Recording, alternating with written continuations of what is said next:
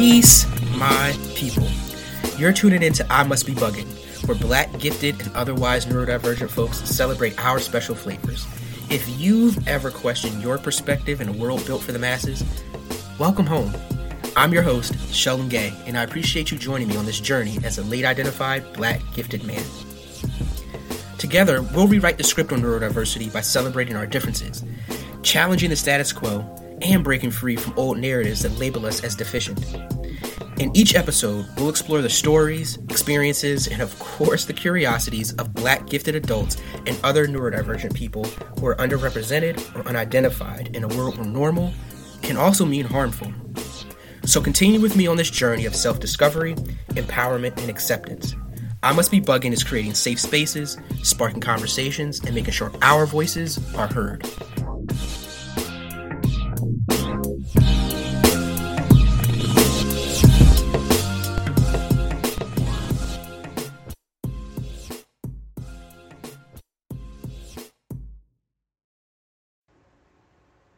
Welcome back for part 2 of my interview with Dr. Dave Hester.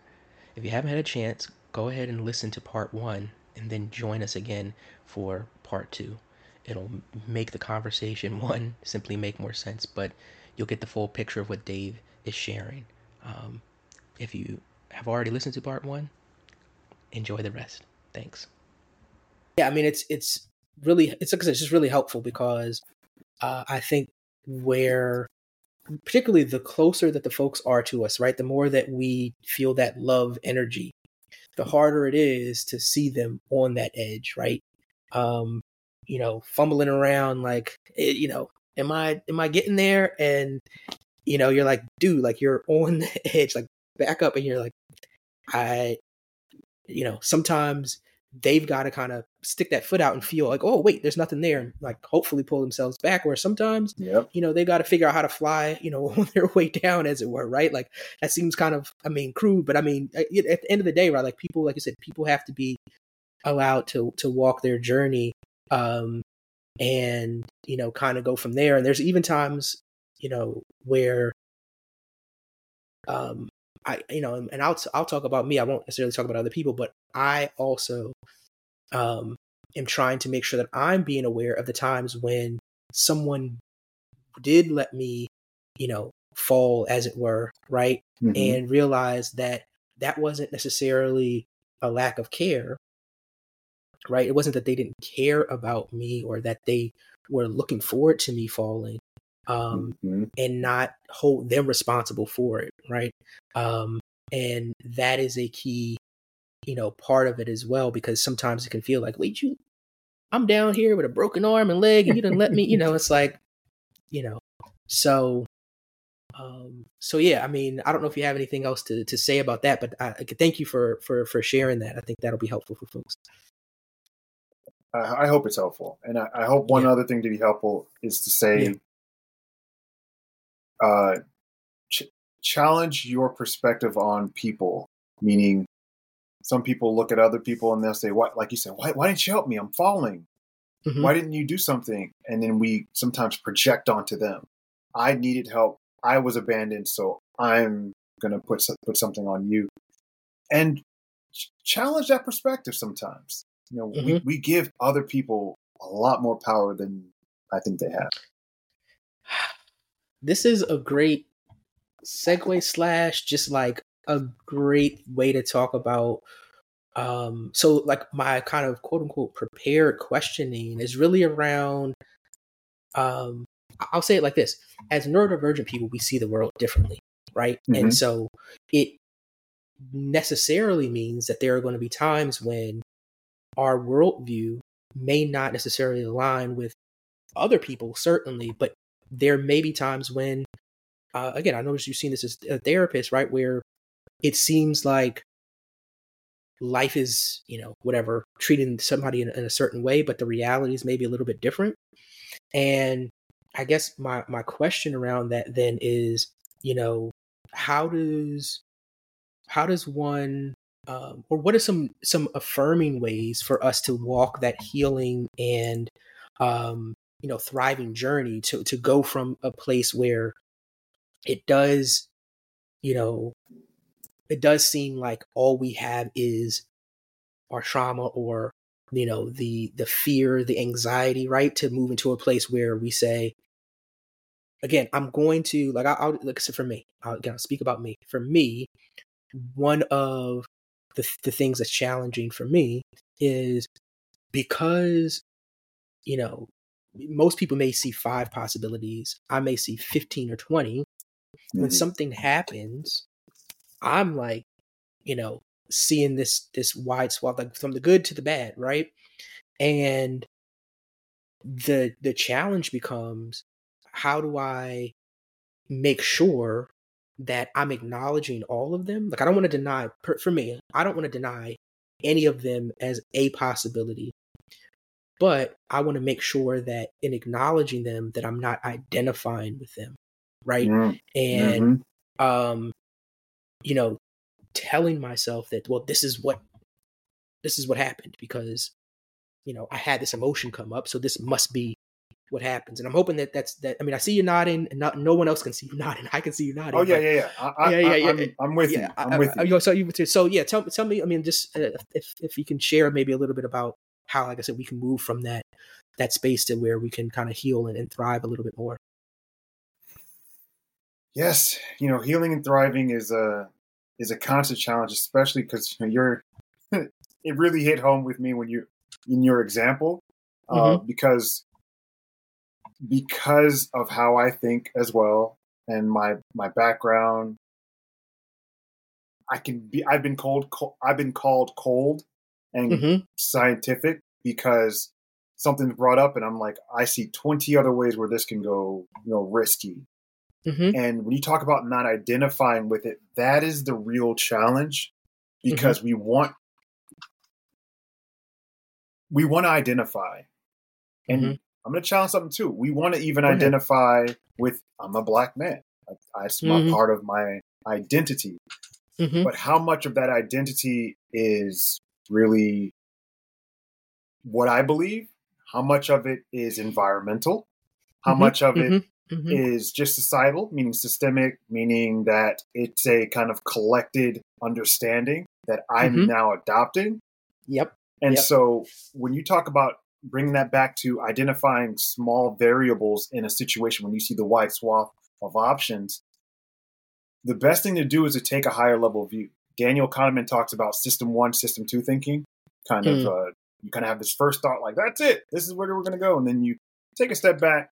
And so I always do this fun thing where I take a zoom out, meaning life's a game. Play the game how you will. Have fun, or the game's just not going to be fun. Right. And I've decided that one fun part of my game is, and if anyone's played like Grand Theft Auto 5, that's the most latest one, I believe. There's another one coming out. Complete side note. Grand Theft Auto is a horrible game. I want to say that on wax. It is a horrible game showing the degradation and disgustingness of humans. With that being said, I've played each and every one of them because it's a wonderful game, and I like to play it. I love this. Go ahead. Go ahead. We're such an interesting species. Yeah. Anyway, that's exactly it. Go ahead. So bringing it back in Grand Theft Auto 5, if you're playing one of the characters, when you're bouncing from another character, it takes a higher view. You kind of get a view of the entire map, and then you slowly, sink down into the player. So I pretend that sometimes I can do that, where I can zoom out and I can see, okay, if I identify with these negative tracks, what could that lead to? Oh, well, I might get attached to it. I might start compulsively thinking about it. Well, I'm losing sleep. Now I'm frustrated. Oh no, I'm dipping into a depression. Maybe that wasn't even the right answer. Or I take it and I identify with this positive variable, and I'm like, this has got to work. I'm putting all my chips in this. I'm focused on it. I'm going to make it happen, and then it doesn't work. What happens when I have attachment to that and it doesn't happen? That brings pain. That brings suffering. Absolutely. So yeah, that's one way to do it, is to do an experiment. We're doing experiments every day. This morning, when you decided, and if anyone listening, and I hope you're having fun when you listen, you decided to eat cereal, you were doing an experiment. You were like, you're making choices, you're experimenting, you're tinkering. Why don't we don't do it enough with our psyche, with our mind? We want to fundamentally change physical objects, anything that we can tangibly hold. But the kind of the etheric, for lack of better words, or the things that we can't see that maybe aren't even corporeal, those things we have trouble with. Yeah. So anyway, that's my one thing. No, that again, this is I love this conversation. One of the things that you talked about that I thought was like a real like bang the gong moment was just talking about the suffering around when we choose to identify with something. Like one of the biggest fears that folks have in this like healing and thriving journey is, if I choose this positive viewpoint, let's say, right, I choose to identify with this positive viewpoint and it doesn't happen, there's suffering in that. And I don't want that. I've got enough of that, right? Like I'm doing that anyway. Why would I let me stay kind of in this safe zone? And I think one of the best things is realizing, well, everything is like a crapshoot, right? Like, there's inherent risk in all of this, right? And I know sometimes I've said that to people and it's really frustrated them because it's like, for me, in my mind, is because I'm exposing kind of that truth that doesn't allow them to kind of hide in that. Or I don't want to say hide. I don't want to seem like there's a lack of compassion around it, because we all kind of have our safe spaces. But, what I mean is that, it reveals the fact that they're trying to hide from risk is a fool's errand, right? Like there's risk in everything. And so I know through my therapy, one of the things my therapist has really helped me to do is to say, yes, those things are possible, right? Those negative things or whatever might be possible, but you can't, your possibilities of a positive outcome are significantly increased if you take this other option, because we know what's going to happen. Like, we know pretty much what's going to happen, right? So,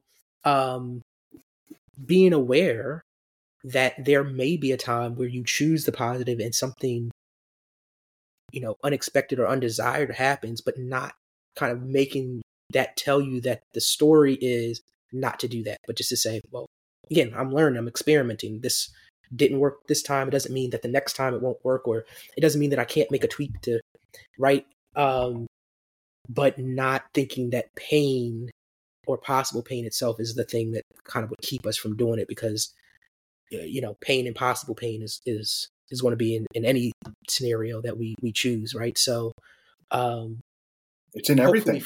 It's in everything. It's in everything. And that's, again, I'm just thinking about some conversations that I have where it was like, I'm sorry to say this, but that's just kind of the reality of just the physical laws of this, this universe, that there is, there's no way to 100% control the outcomes going forward.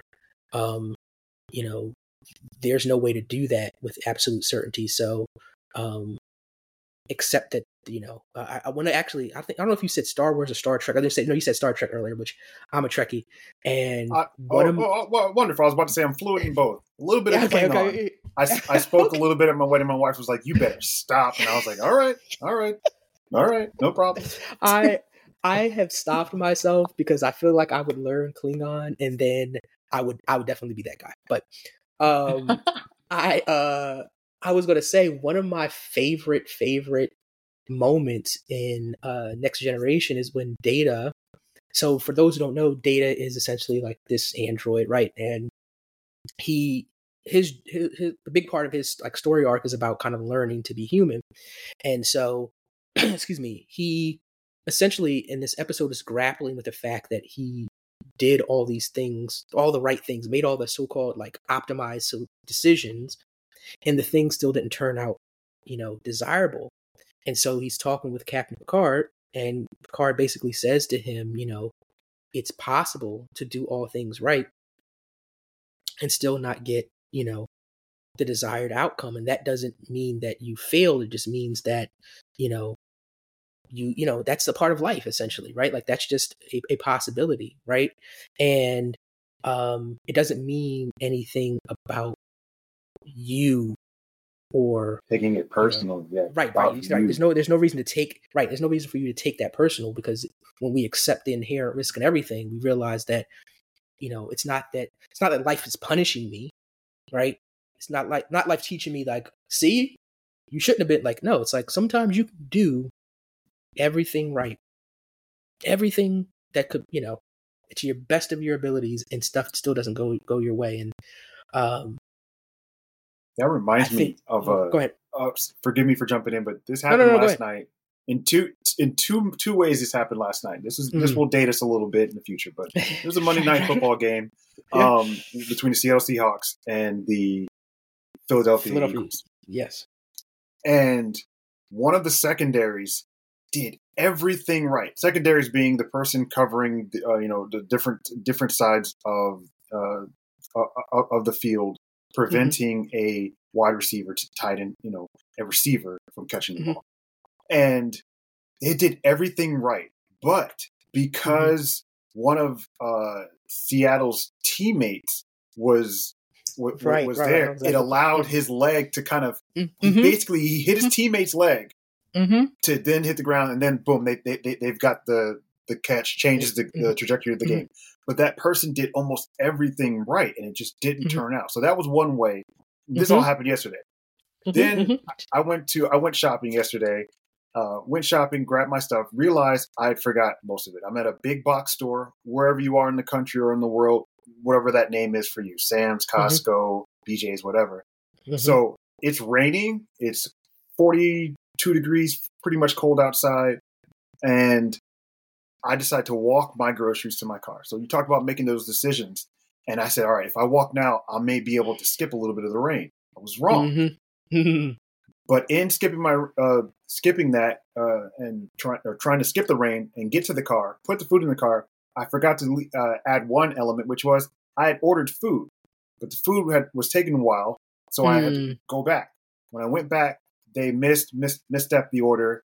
Fast forward, I ended up spending an extra 20 minutes in this big box store. Guy next to me spent 30 minutes. So again, there's always somebody who's got a little worse than you. So even though we had a conversation.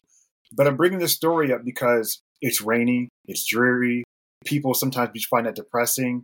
I made a mistake in the time that I left, which elongated my time there. These mistakes could have piled up. And instead of beating myself up, taking it personally that maybe they gave my food away on purpose, they were trying to hurt me. Or it's raining on purpose because let's say I don't believe in God. This metaphorical God is trying to punish me by making it rain. Or, I'm stuck in this big box store because I'm the worst and I'm blaming myself. Yep.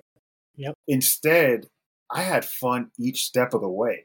While I was walking in the rain, I was like, this is it. This is happening. And it's okay. I'm walking in the rain back for the second time trying to go get my food, but that's okay. That's okay. No, I love that. First of all, shout out to all my Philly people. I know last night was a rough one. Yeah. My fam was not happy, but that's all right. Yeah. So, but again, I think you're reinforcing a really important point, which is that, and I'm assuming this, so tell me if I'm wrong, but I know if I were in your scenario and kind of talking about, going back to what I was saying too, about some of the challenges with, neurodivergent minds, and maybe I'll speak to it directly in a couple seconds, but like you talked about, experiencing joy kind of along the way. And I'm, again, for me, I know that there would still have been times when I've been annoyed, like, oh dang, man, I gotta wait, right? Like I came back, I thought I can still experience joy despite that emotion or that thought coming up, right? And that is a huge, huge thing, because sometimes we can experience that thought and that kind of spirals, because now we're like, oh, I'm feeling bad about this thing. Why am I feeling? And right, and it just kind of like spirals, whatever your spiral may look like, right? And I'll just kind of call this out, and I don't mean call it out like as if there's some sort of like adversarial aspect to it, but I just mean I'm just going to speak to this, which is that I know that some people may refer to it as like rejection sensitivity. I learned a term, I don't know, a couple of days ago where people were calling it emotional emotional permanence. I've never heard of that. Yeah, right. I'd never heard of it either. But basically, this woman, she was describing emotional permanence in the same way that people experience object permanence, right? So it's like, and again, for those who don't know, right, that's like the basic concept. Like with kids, the reason why peekaboo is such a great game for them is that when you cover your face, for them, it's like you've kind of like disappeared, right? It's like, whoop, this thing is gone. And once they realize, like, obviously, right now, you play peekaboo, it wouldn't be the same kind of joy, right? It might be silly and fun, right? But it wouldn't have the same kind of joy. But that's kind of the thing. At some point, the human mind realizes, oh, that thing is still there, right? I can understand that that's still there. And emotional permanence is this experience around people who, if, for example, their girlfriend, boyfriend, or whomever, their partner, right, is not there to reinforce that love. I'm like oversimplifying, right? But like, if you're not there to tell me that you love me, I may not recognize that. And I may experience certain, emotions around the fact that like I'm questioning, right? As opposed to being like, just before such and such left out, they kissed me, they hugged me, they told me they loved me. That still sits with me. It's still here. I recognize that. And so that was kind of a fascinating, like, oh yeah, I can, like, it got my mind kind of thinking. But excuse me, I'm sharing these things because, again, if these are things that you're experiencing and maybe that you're prone to, some of, if those things come up, like, you may never be able to get rid of that per se, right? But you have an opportunity to, again, through the healing and thriving journey, to say, this thing came up. I recognize it as what it is.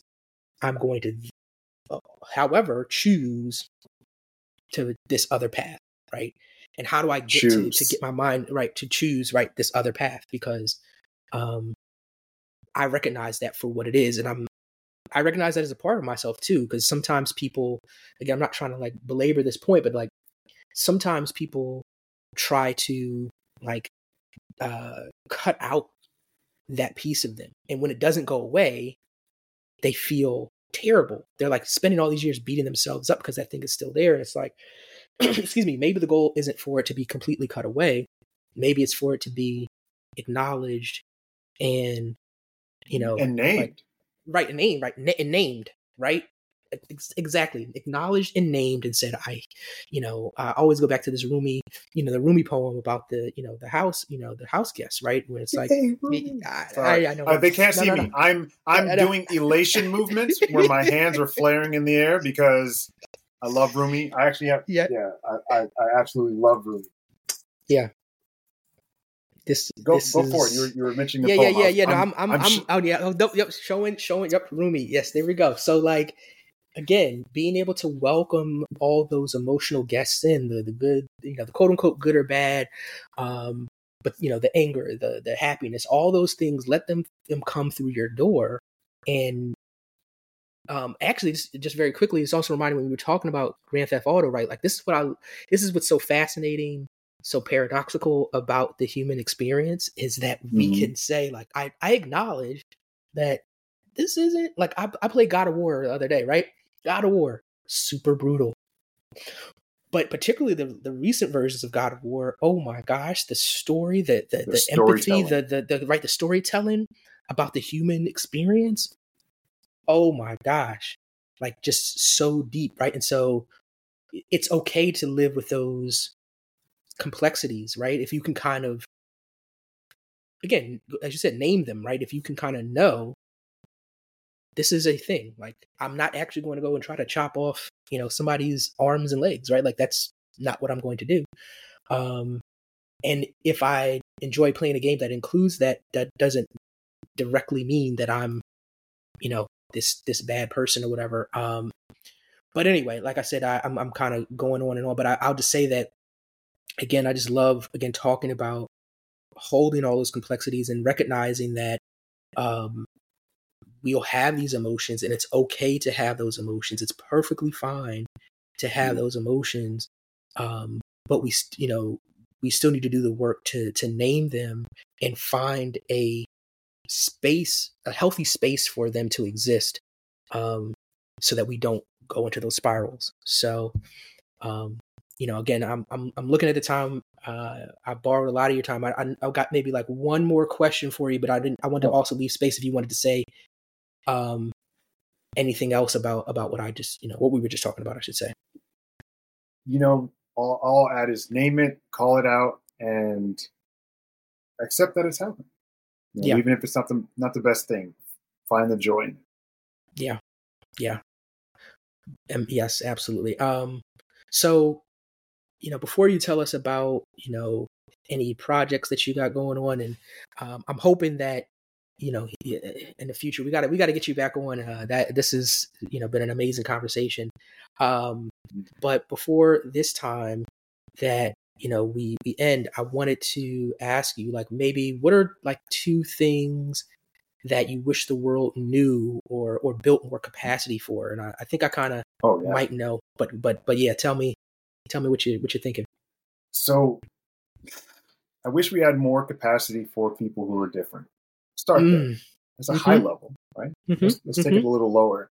And when I say capacity, I mean capacity for the wide range of differences. We were talking, earlier, just about kind of some of the topics that we would go through. And when I saw that you were, that we were discussing what we face as Black people, as Black men, it really is close to my heart. I spent a lot of my formative years in support with my family as well, but also with a white Lutheran family who's from Germany. And I was born in Germany, so there's a lot of connection there too. And every time I think about my godmother, I'm reminded about how she creates, space for me being me, as well as everyone in my family, not in a tokenization way, in a true, I love this human being that's different technically from me, but has no difference at all. And specifically for me, and I'm glad that I can actually express this because it happened recently. As a Black man, I have to think about, and the way I'm built, I look like a medium-sized ball player. Take that what you will, maybe footballer in the UK. They're not as tall as everybody, but I have to, and I'm not saying make myself small, but I have to be unnecessarily cognizant about how I show up in the world in certain situations that other people don't have to. And just recently, I was on a path to my vehicle, and 2 women, 1 woman of color, 1 white woman, was on that same path. I had to really think about how am I showing up for them, and there's so much that goes into that. One is, I don't know what it's like to be a woman. I don't know what the challenges is. I am learning, and I'm doing my best to show up as best I can, teach my son how to be a gentleman and how to show up the best he can. Same thing with my daughter, to be the best woman she can, but to not to be that powerful Black woman that's never hurt. So I'm trying. So I'm teaching on all that. So what I'm saying is, there's so much complexity in this decision that I'm about to tell you that I made, including, have these women been wronged by men? On the other side, is the white woman, does she have an implicit bias towards me? Has she been affected negatively by someone who looks like me? All of these complexities go into my head, and so while we're on this same path, I divert. I divert and go around, and in a way that makes my presence and my, I guess, energy, hopefully put them in a place of ease, that I'm not following them, that I'm not going to harm them, or I'm just not up to no good, or whatever. But I have to think about that while other people are thinking about the season finale of Friends from 50 Right. years, 30 years ago. And Right. I'm not saying that, I'm saying that on a recency thing. That's a recency bias because Yeah. of a movie Yes. that uses Yeah. Friends. I'm not Yeah. going to Yeah. talk about the end of that movie. But yeah, so that's just a recency bias there. But just being a Black person who's grown up, with the challenges I've had, and specifically people say, "Oh, you speak so well," and I'm not saying that as a down thing. I say people say that in relation to when they find out about my history, and it's like, I had to work on that. But then also, now that I've worked on that, there's another group that is kind of like, well, you speak so well. You see how that sounds different? How that feels a little different, and we don't have enough space for people to be different. We use a lot of heuristics and schema and stereotypes and Yep. easy pathways. Take a break from those drawn out, crappy medieval pathways. Build new ones. Build space for people, regardless of their sexual orientation. If they're transgender, IDGAF, they are humans too, having a unique experience. If they're neurodivergent, we got to leave out all this because you're different. That gives me the right, as a person who's not different, to subject you to many words that typically mean bad things. Yes. So I won't leave it on bad things because that. No. So I'll say one more good thing, which is that the great thing is specifically about being a Black man is that, I talked about this earlier, my privilege. I have some incredible privilege. If I go into a Y right now and there's no other, NBA players, I'm getting picked up. I'm getting picked up. Right. All right, let's run. Right. On the other side, I got a lot of privilege when I wear some really wacky and sometimes unusual things. Like right now, I am rocking a pink fuchsia kind of, it's a unicorn. But it blows out a bubble full of glitter. I carry these around with me. And so, but because I'm a Black man, some people, they don't know what to take from it. They're like, what's your sexual orientation? Are you, and it's like, no, I'm just a guy who likes unicorns. But me being me and me being a Black man, sometimes I don't get approached as much. Whereas I've seen my friends who have been approached or slightly disrespected or undermined. And then to flip back, one last thing on the bad side, the microaggressions are happening more. And sometimes they're not even microaggressions, they're micro inconsiderations. And I am trying to be better at my micro inconsiderations. Meaning, when am I not being considerate of another human where I can make their life a little bit better than it was a moment before? Yeah, man. Yeah, everything you said was amazing. And actually, before I forget, because for the listeners, right, they know that I am. I've called myself a bell hooks disciple, and so one of the things you talked about reminded me of one of my favorite. I think it's one of my favorite bell hooks quotes because I think it's super insightful from multiple angles. And so, if you don't mind, I'm just going to share this. She spoke about. She says the fear of maleness that they inspire estranges men from every female in their lives to greater or lesser degrees, and men feel the loss. And I'm reading that because even just in that line is a couple of different. There's more to it, but for me, there's so much power in that because one, it's speaking to the fact that there is this thing within the patriarchy, within some men that creates what you talked about, right? That fear, and it's real. And so it centers that feeling and understanding, like, oh, okay, like I have to understand that that's a part of what's happening in front of me.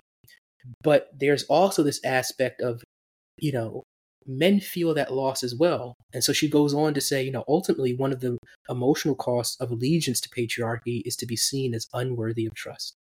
If women and girls in patriarchal culture are taught to see every male, including the males with whom we are intimate, as potential rapists and murderers, then we cannot offer them our trust. And without trust, there is no love.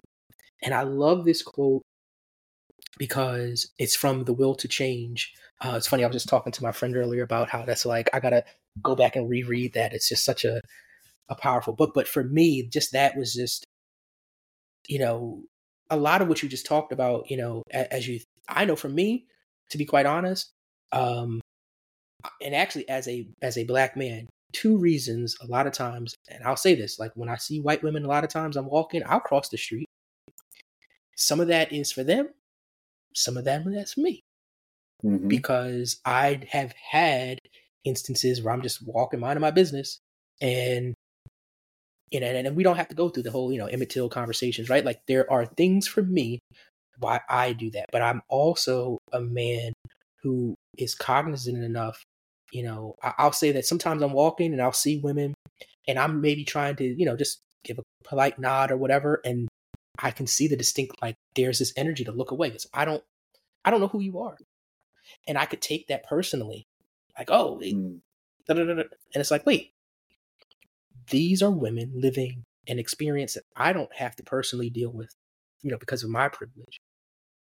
And instead of me kind of getting caught up in my feelings about, pulling out, Bell Hook's book out, look, look, right? Look, like, I'm an ally. Right, look, right, exactly. Which is, if you say it, you're pretty much right, exactly. You pull out the Bell Hook's book, right? So, but yeah, like instead of me kind of getting into that energy, I can say that's all that was, right? And also to feel some compassion around that you would have to every single time, feel like I'm not even taking the chance, right? Yeah. And so, but I think again, you going back and just overall talking about adding the capacity for folks that are different and recognizing how we feel people are different, where maybe there is a difference, but then sometimes where that difference doesn't make somebody like, I think the problem becomes is when it goes from somebody being different to somebody being othered, right? Oh, definitely. Right. Because you can systematically get others out of the paint, as we've seen right. in history. Exactly. And so that for me is the understanding that line, right? Like, because the human mind, again, is the complexity, the paradox of the human mind is that we want to categorize stuff, right? We want to kind of fit, like, when you talk about schema is definitely going to come up in this series about self-awareness. It's 100% going to come up, right? Because it is definitely one of those things that a lot of people, again, are just not aware of about how they are, conceptualizing things and how a lot of that stuff was framed when they were young. And so they go into the world, again, completely unaware that, whatever it is. I mean, again, let me just talk about black men. Like all the black men I heard about, right, were this, and this. All the black people, all the black men in my family were this, and this, and never really kind of questioning. And I'm not even talking about necessarily, like, even for me, I'll say, like, not necessarily my personal story, but if I said, like, my uncles were like this, not necessarily like a gendered scenario. I'm just trying to make sure I'm clear about that. It's like, my uncles are like this. My dad behaved like that. So when I go out into the world, when I'm relating to other men, particularly older men, this is, kind of what I should expect. And this is how I'm going to operate. And it's like, well, hold on. Does that really make sense? I have an 80-year-old, I've said this, I think I've said this on the podcast before, but if not, like I've got an 80-year-old uncle who rarely, if ever, has told me that he loves me. Like, said those words. I say it to him. Love you, unc. Every time I get a chance to see him, love you, unc. Blah blah blah blah. Text him, love you, unc. Now, I know that he loves me. There's no question about that. He's, again, even if he doesn't use those words, I could see his difference as, again, this opportunity to be like, well, why don't you fit, again, this schema? Everybody's supposed to tell each other that they love you. Yeah. Right. I can, we can go on for days about that, but I just loved again what you just talked about, and just bringing that to light and understanding that there's an increased capacity for, compassion and empathy around our differences, and I think it starts again with looking at ourselves to see how we're showing up and how somebody else might see us as different and say, oh, so like you're different. Yeah. And I know I've said it before, but you're different and that's okay. Right. And you're showing up different, and I'm not going to try to punish you for it because I'm scared. And yes. I've been in situations so many times. I've run the spectrum to where I've been in connection with someone. This is actually an interesting story. I was in a connection with someone. We were doing a seminar, and I got paired with an older European lady, and she shared with me that really vulnerable, really like just being empathetic and like saying like, all right, I'm trying to be in compassion, which I believe the etymology of the word is like calm is like passion is like suffering. Calm is like together. So it's like suffering together or struggle together. And so she said, I want to bring you in and say that I had a terrible experience where I was harmed by a man who looked similar to you. And now, mind you, while we're doing this, we're at a seminar. I'm literally holding her hands. I can't run. Like, I can't say, oh gosh, well, let me move away. Right. Instead, I softened. And I said, she had a different experience. That's all right. I want to know. So I asked her about it. She told me about it. And I said, why did you feel the need to tell me? She said, because when we were paired together, you gestured, you smiled, you did the things that I didn't expect you to do. And you made me feel comfortable. And so I wanted to make sure to tell you. And the moral isn't to try to make everyone feel comfortable, but what I learned from that is how I show up in the world matters. Yeah. How my energy that I put out in the world really comes back to me.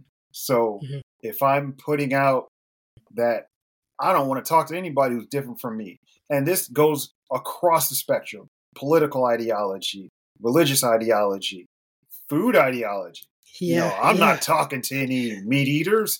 I'm a vegetarian. And by doing that, you cut yourself off from so much. I've learned so much from people who are different from me, more than the group of people that I connect with that know everything about me.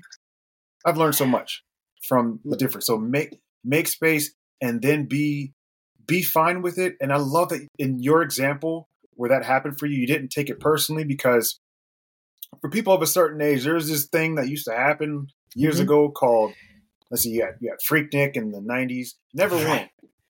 As I was like young. And then there was like Bike Rally and keep going. There's all these events. The Greek, And Greek picnics. Okay.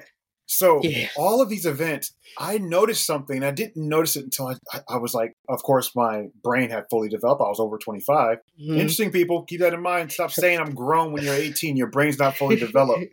Right. Just because you pay bills doesn't make you grown. This can be a little antagonistic. I'm also talking to myself because I said I was grown at 18 and I wasn't. But at 25, I noticed, and I was talking about all those events where those men would take things personal. They try to, hey ma, hey shorty, different. I'm going different years in that terminology. Different years. Yep. Different year. You know what I'm saying? And they're doing that, and then they take it personally when someone says no or moves away.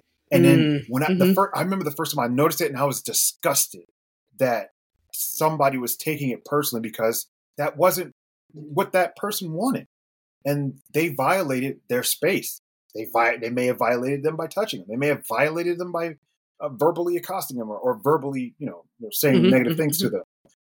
And it's like, how have we lost the human decency to just accept this woman doesn't want you holding her hand? Right. Yeah. What's going on there? Anyway, I don't know. I don't have the answer to these questions. Yeah, right. Well, maybe we'll circle back, like I said, later when we can dig some more into that. Because, like I said, I think I mean, honestly, there were questions we didn't even get to. There is so much more to chat, but I just love our conversations so much. And like I said, I'm going to give you one last, the last opportunity to just say, again, if there's any projects that you're working on that, you want folks to know about, if there's ways for folks to follow or connect with you, go ahead, please tell folks about it. Sure. So this is my usual rundown. I'm only on one social, which isn't technically a social. Some people see it as a resume builder. It's called LinkedIn.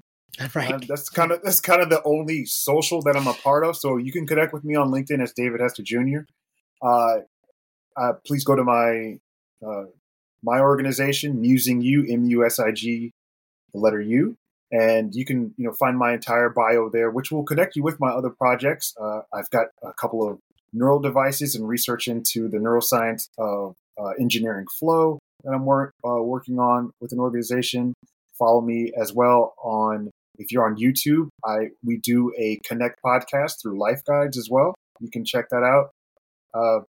That's it. Not really big with promo. I typically let that happen for other people, but if you want to drop a line, feel free to. Yes. Please do. Like I said, I'll put all this stuff into the show notes.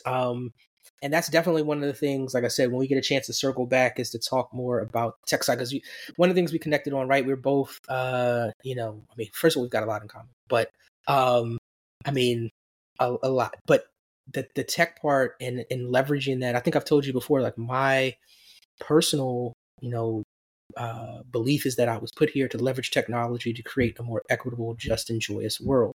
And so I definitely want to hear about, the neural stuff that you're working on, or expound some more upon that. And, can keep talking about all this fun stuff. But Dave, thank you so much for coming through. Thank you so much for making, the time. And man, like I said, let's stay connected. And, hopefully, I know that everybody enjoyed this. I'm not even going to say hopefully. Everybody enjoyed this. We'll see you all in the next episode. Thanks.